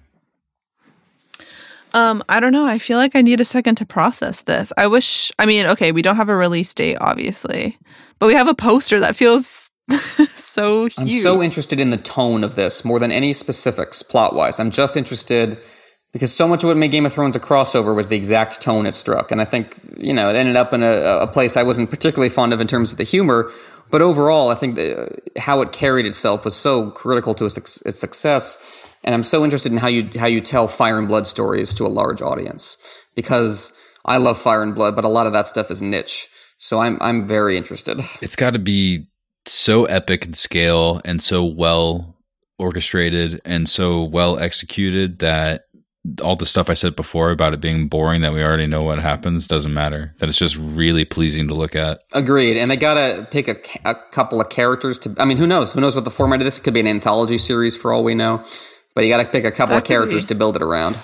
God, the vibe is so interesting. House of the Dragon. Fire will reign. That is crazy. That both gives me pause and makes me excited, because that sounds schlocky. That sounds like we're getting a 300 sequel of a show here, and I would be fine with that. Well, here's the thing, though, is we're talking about one-upping ourselves and how Game of Thrones... You look at what was that? What did they call it? But that episode at the end of the series when they talked about production and how they were essentially one-upping themselves every season. Sure. To me, you look at House of the Dragon, or this idea of dragons or the Targaryens at all, is just that's a spectacle. And I think that's a very easy spectacle. And they got the same guy that hated working on it. Remember how Miguel was like, "This 6 weeks of hell. I don't even know what we're shooting." And they're like, "Hey, do you want to shoot 10 episodes of literal hell? You want to shoot will 40 rain? weeks of hell? Here you go." Oh my God, we're living in a bad place, everybody. But no, maybe it's a really good place. Help, as you say. This is different from like The Hobbit as a prequel, the movies of The Hobbit, where they had to like pump up a small story and add a ton of action to make it feel as big as The Lord of the Rings. You don't have to do that with Fire and Blood. That the scale and the set pieces are there. I think the character element, I think, is what they're going to have to work on hard if they want this to be a big success. I don't know, though, if they even need to do that. Like, okay. I feel like, I mean, from our perspective, absolutely. But for people just watching, they want more Game of Thrones. They're like, holy shit, look at this. But do they? Because the end of Game of Thrones was a gigantic fiery battle, and everyone hated it. I know. I'm with you. So it feels like, I mean, far be it for me to say the extremely pretentious thing of the people have no fucking clue what they want. Right. But I do still think you're going to have difficulty crossing over a show with fantasy trappings that doesn't have the character or the scene at the heart of it that gets everyone talking. You need the Ned Stark execution. You need Bran out the window. You need a hook. You need Jon staring down the Night King at the end of You absolutely do. And there's definitely potential for that in Fire and Blood, but you have to work much harder than you do with A Song of Ice and Fire, where those moments come on every page. Yeah, but you have something to base it on. Like, you have something to compare it to. True. You are. I mean, it's not as hard a row to hoe as Game of Thrones in the first place. That's true. Yeah, like Fire and Blood is a much vaguer... I mean, there's a lot there, but there's a lot there on a much more broad scale instead of these moments that we're expecting to hit. That's true. I don't know. No, that's a very good point. It's going to be interesting. I'm excited. I thought that this was not going to happen. And what a wild episode we're in. Yeah. This is really like...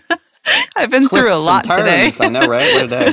Branding and stuff too. I got to say, I like the text treatment on House of the Dragon more than I like the last season of Game of Thrones. Hopefully, I like their Instagram account more than I like the last season of Game of Thrones' Instagram account, right, Hannah? Yeah. I don't know. You love to hate it. So that's Victarion Greyjoy. Yeah, Victarion Greyjoy. Doesn't that feel like a descent compared to Fire and Blood? But I think Hannah makes a great point that this chapter feels just like almost deliberately less attention grabbing than something like The Forsaken, because Victarion is a joke of a character. And the joke is on him throughout. The whole point of his character is that he never understands what's happening at any given time, even as he thinks he's completely mastering the situation in front of him. And you see that all over. As he strokes his horn. You see that all over this chapter, where it's like the whole, what we have of the chapter, the whole part of it is like someone else is going to blow the horn because the horn's really dangerous. Killed the last guy who did it. And yet still in this chapter, Victarion has this desire to blow the horn himself, even though he knows that will kill him because it'll prove he's bigger and better than Euron. Because Euron didn't have the nerve to blow it himself. So I guarantee that's what we're seeing coming for Victarion in terms of his death. that he's going to blow it himself. Oh, I would love that for him and for us. And it just like burns from within, especially if I'm right about Euron blowing the Horn of Winter. That would make it just a perfect parallel, like the Greyjoy brothers blowing the horns of fire and ice. But it works. Oh my but gosh. It works for one. It works for the actual supervillain, and doesn't for his pathetic shadow Victarion, who's just because Victarion's also like Quentin, his fellow like suitor who came east to get Daenerys Targaryen, in that they're both like secondary characters who are trying to be the protagonist and just failing miserably. So I think you see with Victarion the same sense of complete doom that you see with Quentin. It's like you are too small for this big world, little man. I do hope that we see him with Daenerys, though, just because I feel like I would love to see him roll up into that situation. Incredible. I would love that conversation. I think that she would just. I mean, I would hope that she would eat him alive. I think she probably would.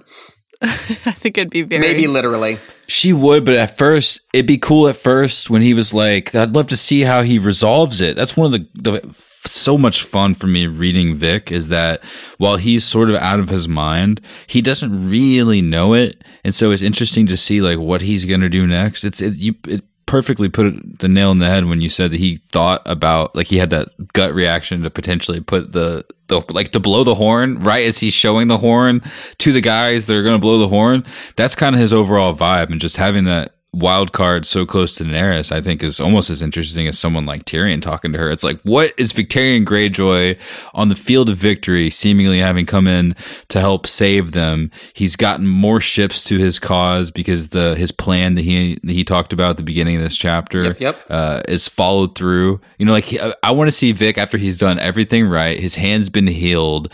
The monkeys are actually shitting from far away. You know what I mean? Like, everything is in harmony for him.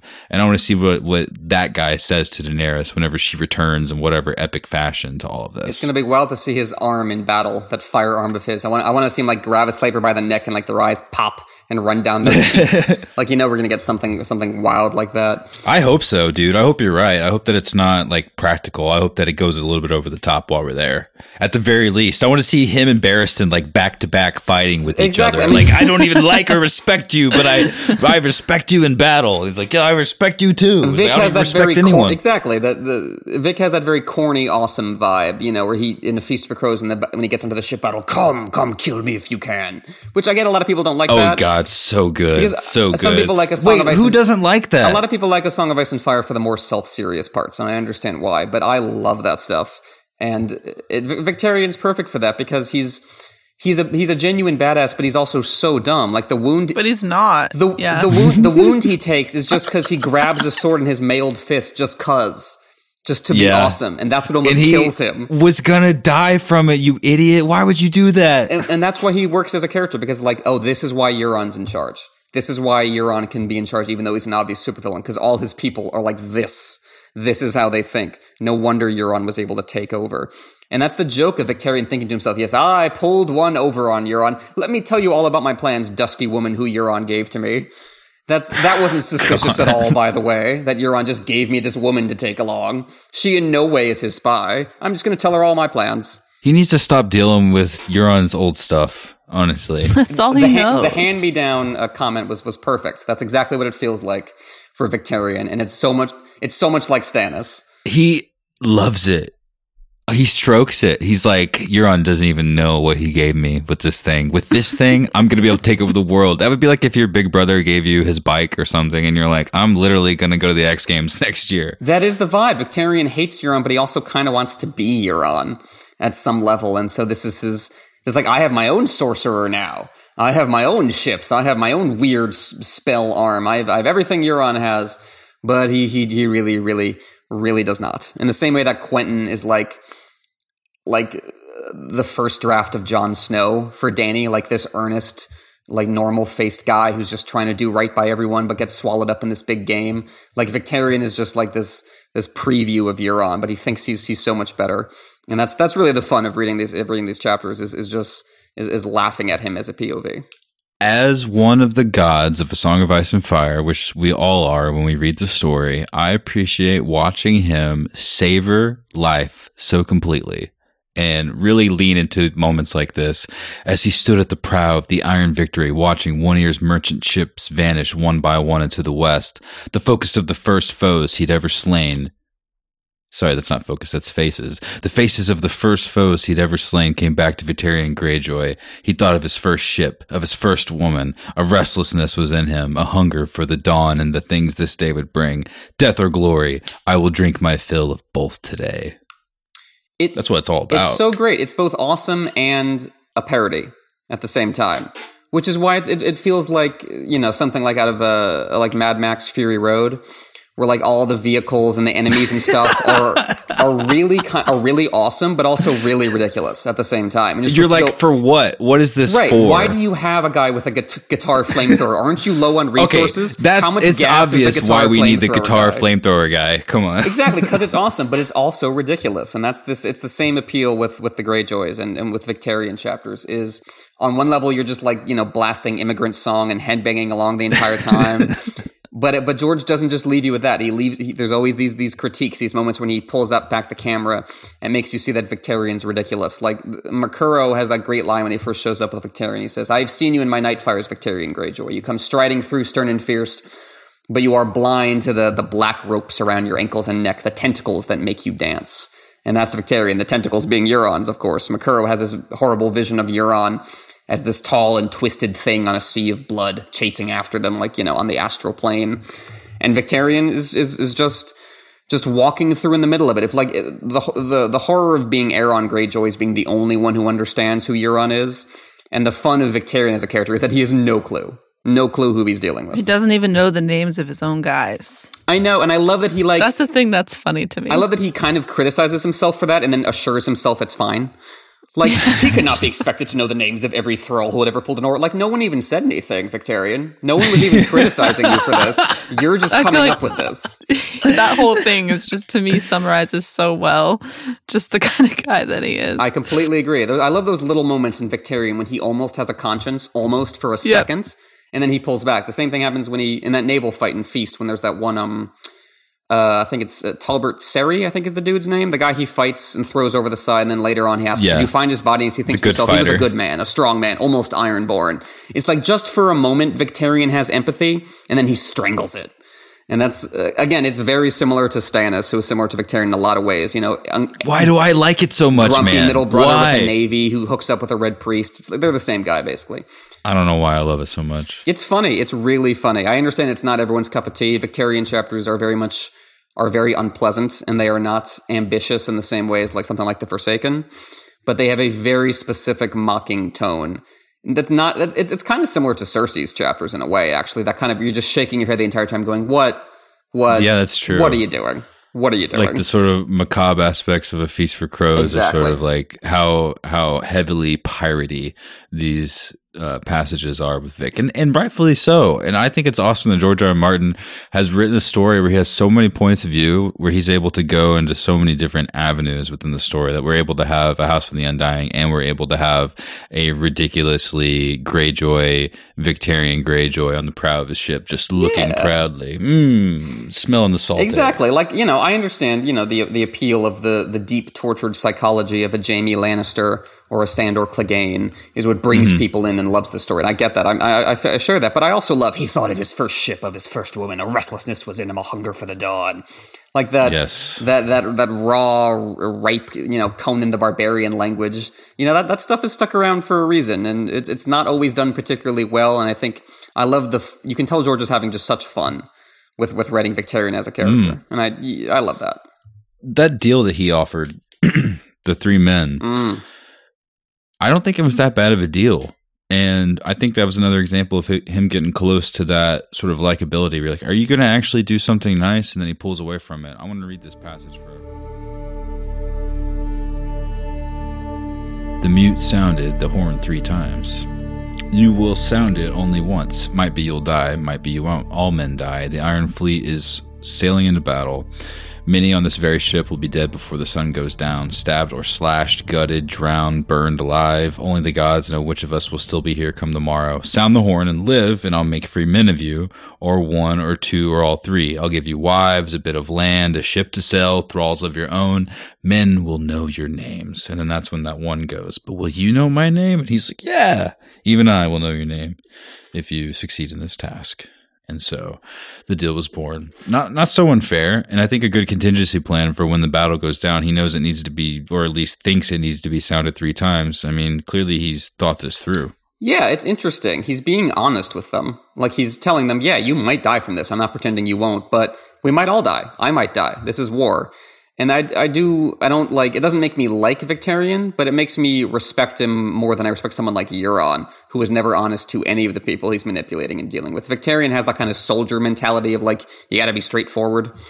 And, but on the other hand, they are slaves and they don't have a choice and they are probably gonna die horribly. So there's, being better than Euron is a very low bar.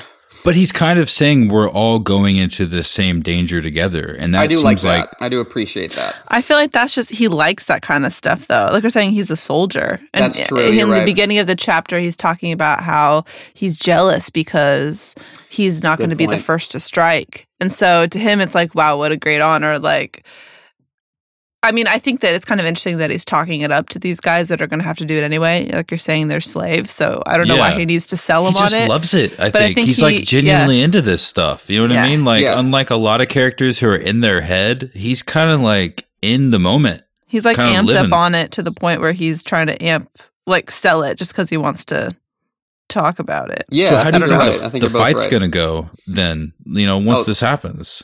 Like, how do you think, we know based off of Barristan's second chapter that they're doing pretty good, and I think also Tyrion's? Yeah, I mean, it seems like the slavers are going down hard with all they got people on both sides, and they got their own sellswords turning against them, so it feels like the interesting stuff happens after the battle, you know what I mean, when all these people have to get along, as we were saying. Mm-hmm. Like, what is Barristan going to think of Victarion? Like, that's what I want to get to. Like, are they going to be back to back in the fight? Let's say they move closer from the shore. Like, how much do you think the Greyjoys are going to be involved? Well, they're a complete wild card. No one saw them coming. So Barristan's going to be like, I'm glad you're here. Thanks for saving us. But why? What are you doing here? And as soon as he hears from Victarion, I'm here to marry Daenerys and steal her dragons and take her back to Westeros, Barristan's going to be like, no chance. He's like, but we have a dragon horn. Hold on. Guys, blow it. And they're like, I don't want to blow it. Like, and who's this Euron fella you keep talking about? Victarion's like, nah, you don't got to worry about him.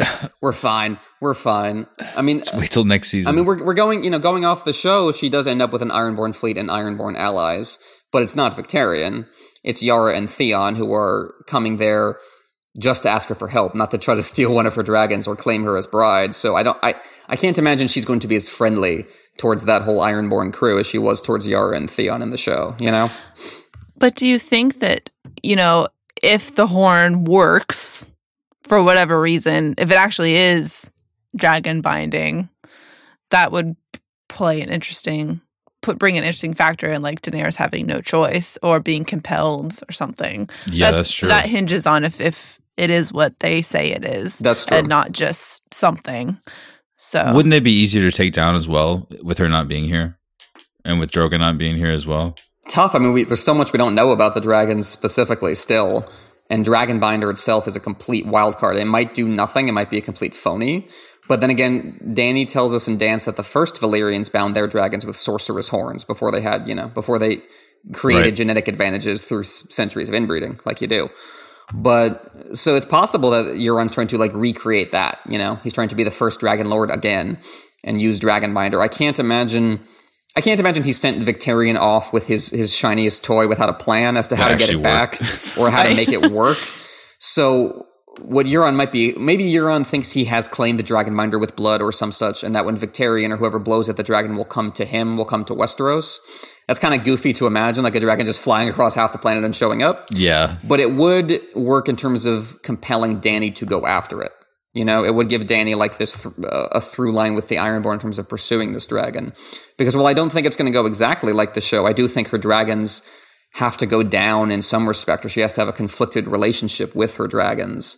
And I do think the Greyjoys are connected to that in some way, but no one has any clue what's going to happen when Dragonbinder blows. If someone says they do, they're lying. It could be anything.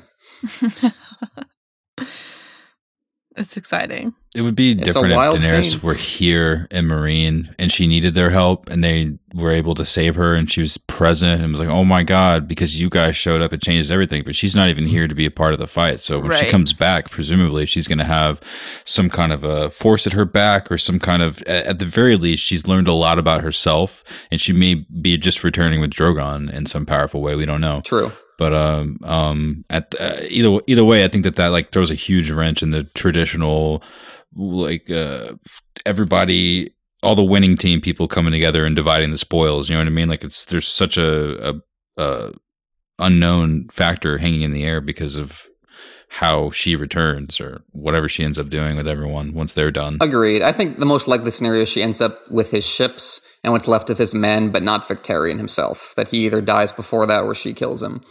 Because he's just... I mean, ultimately it's hinging on his marriage proposal, and Victarion is not Dany's type exactly. You know who Dany's type is? Euron. Euron is Dany's type. If you look at Drogo, even more so if you look at Dario. Dario is, I mean, there's the ridiculous Dario is Euron theory. But the reason that theory exists is because there are parallels between them. I love that theory. They're not the same person, but they are similar for a reason. I think part of why they're similar is because setting up that Dany might have a thing for someone like Euron.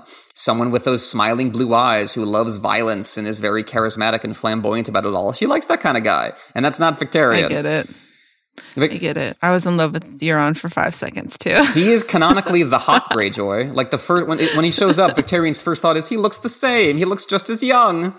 I look old now. And yeah, Victarion is more like Cersei's type. Like he's basically Robert Strong with a boat. That's more who Victarion would get along with. Daenerys is going to look at him and just, I would pick my teeth with you, little man. I want to see it happen. Don't we all, buddy? Don't we all?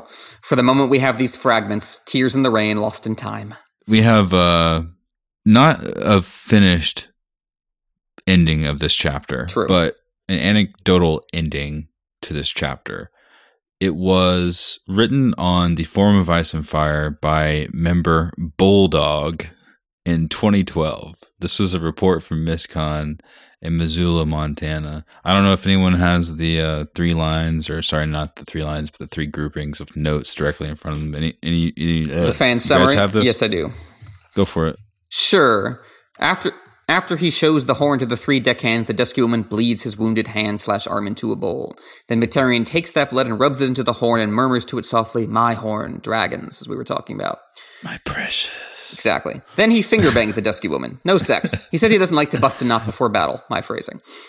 My phrasing. Exactly. The first time I wrote this, that phrasing. Which, yeah, it fits Victarion's character. I thought it was Jeff at first because I saw it first on the Winds of Winter Ultimate Resource, and I literally laughed out loud. I was like, good God. The dusky woman helps him put his armor on. He gives a rousing speech to the crew, and they set sail towards Meereen. So again, it's the same ending as the Forsaken. He's standing there with his armor, with his fleet pointing off into the horizon. But Victarion's like a normal dude, wearing normal armor, who's genuinely invested in his crew, who love him, and they're going into a normal-ish battle together. Whereas in The Forsaken, it's this nightmarish character with his nightmarish sorceress armor with a crew he's going to betray and destroy as part of a blood sacrifice. So it's these perfect... Lovely contrast, perfect similarities and yet opposites. And that's what I really like about the Greyjoys is these parallels and these dynamics between them. I think make them more interesting than they are individually. And this is why our Halloween special was born. Exactly. These are kind of perfect Halloween chapters. It's not good, man. I like how he just sort of angrily finger bangs the dusky woman before he leaves. I imagine it that way. He's just like sort of frustrated. Again, very like Stannis. This is probably Stannis with Melisandre, like before the Battle of Blackwater right here. Grr, can't bust in it before battle. Gotta keep my grimace on. Gotta keep my brow furrowed before war. I guess maybe that'll help, but they could do like the Vikings did and just take a bunch of mushrooms. Or like his brother. Right. I love that moment when Euron tries to give Victarion Shade of the Evening, like with Aeron, and Victarion spits it out. Because imagine what Victarion tripping would be like. He'd just be like sitting in his chair with his arms folded going, don't like this. Nope. The vase is glaring at me. Make it stop. Tell that peach to put clothes on. I figured it'd be a bunch of like violent free association, but you're probably right. He'd probably like crumble within himself. He'd be very upset. It would be like Jeff if Jeff ever took drugs, which would only happen if I served it to him. Poor thing. He would just be very uncomfortable and not move very much. What do you think, Hannah? I don't know. I think we should do our own. Which Greyjoy brother is your favorite? Oh, wow. What a question. There's no good answers, unfortunately. Yeah. All bad. I think Baelen's the only right answer. He just quickly got out of the way. No, I mean, I'm going to pick Theon just because I love his beautiful redemption arc. I guess he is he included in that list. Why not? Theon's the Greyjoy with an arc, with a dramatic arc to himself. Yeah, why is he not included in the list? I was just imagining all the sons or whatever of Kellen Greyjoy. 9 sons were born from the loins of Quellon Greyjoy. Again, just that wonderfully over-the-top pirate talk. I love it. I pick Euron. Dude, if you don't talk about the Greyjoys with like overly indulgent pirate talk, you're doing it wrong. Oh, yeah. You're missing every opportunity. That's the point, everybody. That's the point. Precisely. Before we get to Owens, what is the significance of the dwarves in these psychedelic visions dancing around everyone's feet while simultaneously 69ing with each other? This is the one thing I don't really like. This is something Peter Dinklage has talked about this before, how often in like psychedelic dream sequences, people will throw in dwarves because it's a signifier of weird. And it's like, ooh, it's weird. It's got dwarves in it. Like you see the same thing in Twin Peaks, where it's just like abstract dream sequences just have a little person thrown in there because visually they don't look like a tall person. So I feel like George is leaning on that trope, and that's unfortunate. On the other hand, if people who've taken DMT have reported that you do see dwarves often in your visions, so take that for whatever it's worth, take it with a grain of salt. I think it's kind of a lame trope, and George has a lot of other better signifiers he uses for spooky and psychedelic in this chapter. But in terms of, what are they, like they're wrestling before him on the Iron Throne, so I guess they're just the people of Westeros, right? Fighting each other while he laughs. That would be my guess. Yeah. I think what we years ago equated some of that to from the House of the Undying, but I just thought it was curious. Yeah, that's a good point. How pointed it was, and it being still like a modern chapter, like if it was connected somehow with that aspect, with Tyrion or that aspect something. Of it I don't feels know. like an artifact from George's older writings, though. I think so. And he's honestly pretty good about shaking that off. And I think that it's something, now that we're at the end of these sample chapters, Hannah, tell me if you feel the same way. But I really feel like I was a little skeptical at first when I started to dive into these. Like George had sort of drank some of his own Kool-Aid, and I hadn't read enough of them. And I think I had read some of Mercy, and I was just like, I don't get it, why it's happening this way, and I'm signing off. But now that we're through all of these on the podcast and we've had a chance to break them down and discuss them in this way, I've been impressed at how it seems like he's shaken off some of like his older chops and just continued to progress and get more close to the point, like reaching a level of sublime, I think, in a quicker and more efficient way, like in the moment where he licked the spit off of his hand in the Forsaken chapter when Euron did that. I think that was a very obvious and pointed moment, like translation from the ether of what Euron would have literally done in that moment. And I think that's an improvement. Not that George's writing like lacked before particularly, but I just think it reached a new level of tightening. And I've been really excited about the Winds of Winter because of that, because it seems like he's really got a purpose right now. And I love how clear everything is. I do think it's interesting, though, that most of these chapters were written as part of dance. I think they all were. I think even The Forsaken was originally slated for A Dance with Dragons, which, wow, that would have changed things if that had come out 8 years ago. Right.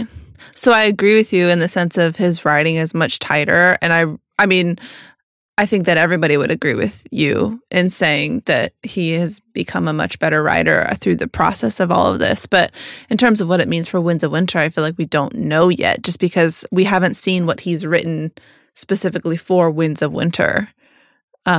We've only seen what he's since moved over from Dance of Dragons. Shout out to George's editor, Anne, as well, for, I'm sure, being an unspoken hero and a lot of that tightening of the vision.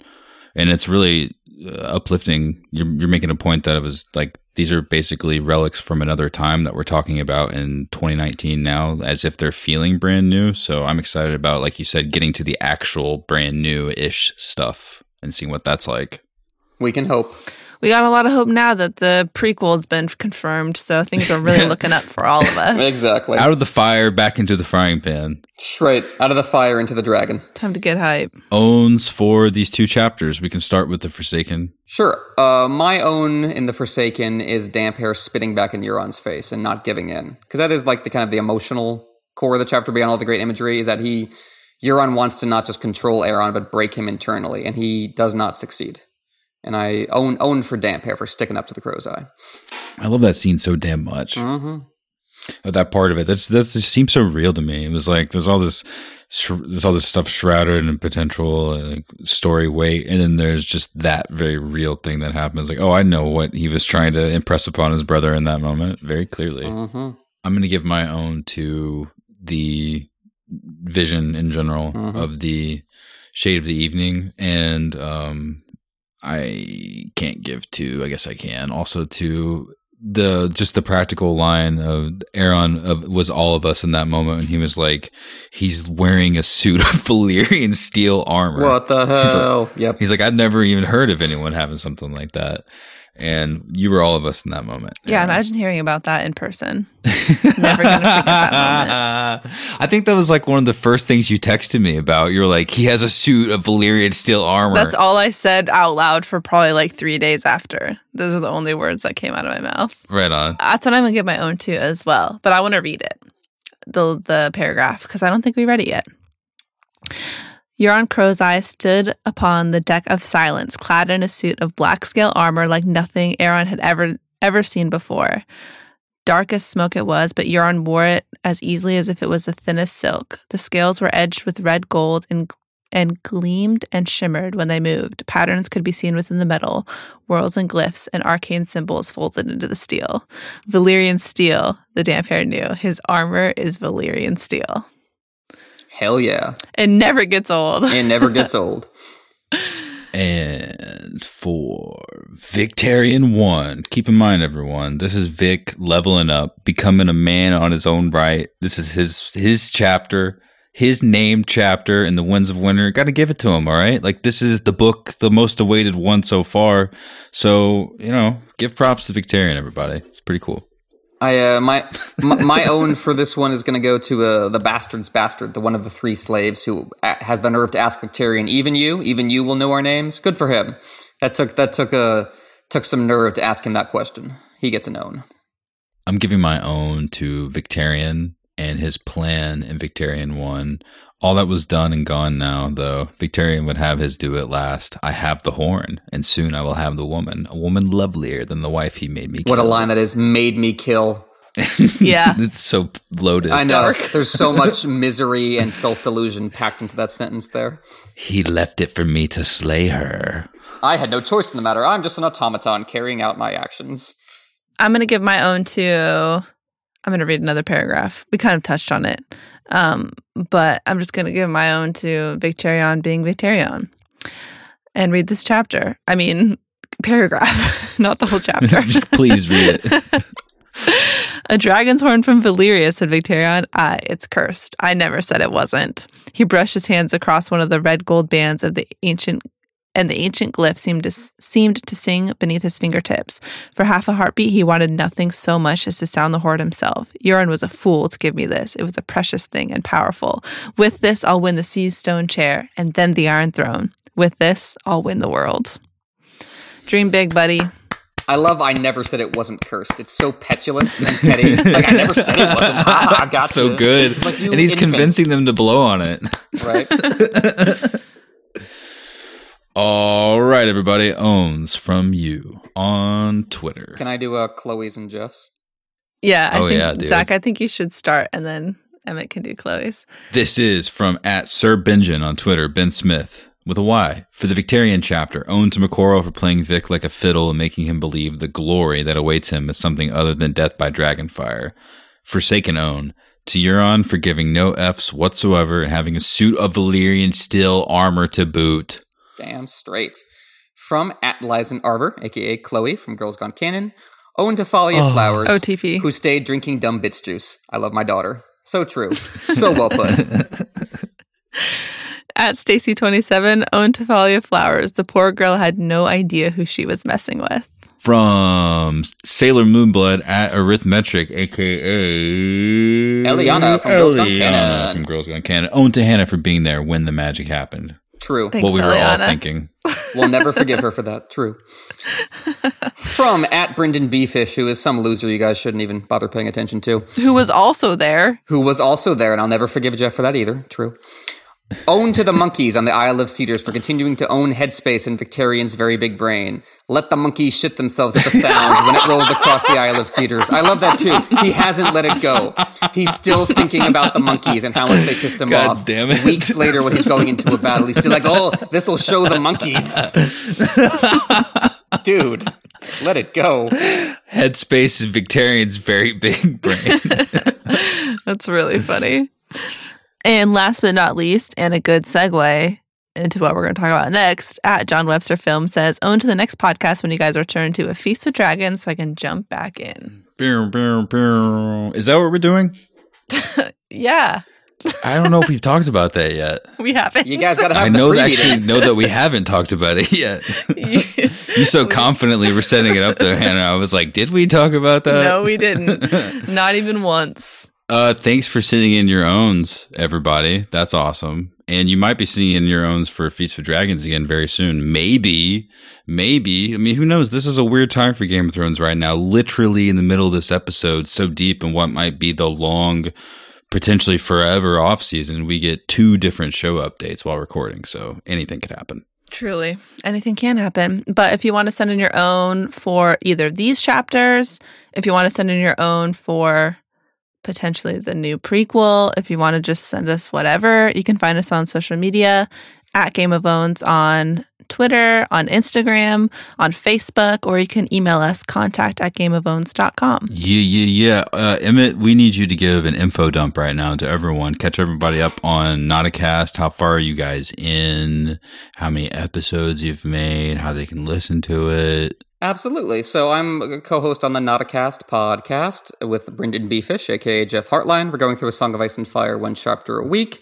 We're early in A Clash of Kings now, right around the last episode we just recorded was on A Clash of Kings Arya 4, where she has her big battle by the God's Eye with the Lannister men that ends up killing poor Yorn of the Night's Watch. Our latest episode available to the public up at Nauticast, asoiaf.podbean.com, was on Daenerys' first chapter in A Clash of Kings, where she's crossing the desert, the Red Waste, to Karth. And we just had a great guest, Mighty Isabel from the fandom, on for that. We've had a lot of guests on lately, which has been awesome. So you can check us out at Nauticast, asoiaf.podbean.com. That's where all our publicly available episodes are.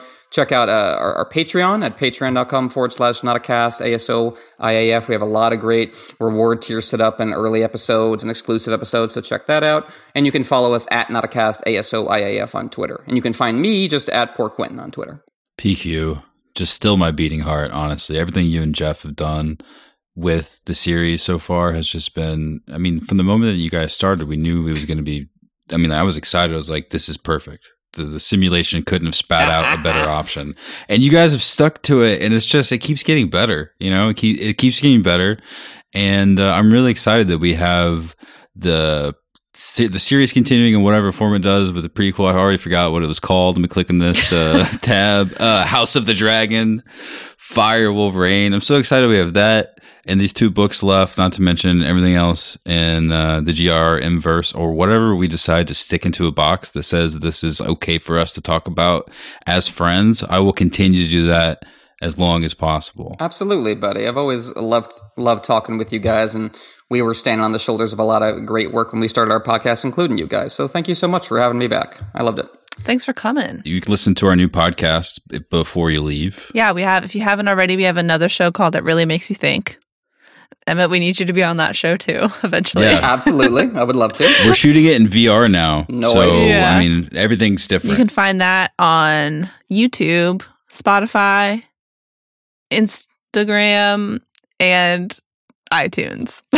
And I can't think of anything else, but you can look up It Really Makes You Think. Yeah, you just search, I think, pretty much anywhere. It really makes you think. And we've got 8 episodes now. So we're like 2 episodes away from that being the only thing, or at least the first thing that pops up whenever you type that in. So getting closer to the mark. That's it. That's it. Thanks again, Emmett. You're the best. Love hanging with you. Always my pleasure. Happy Halloween. Yeah, happy Halloween. We'll see everybody soon.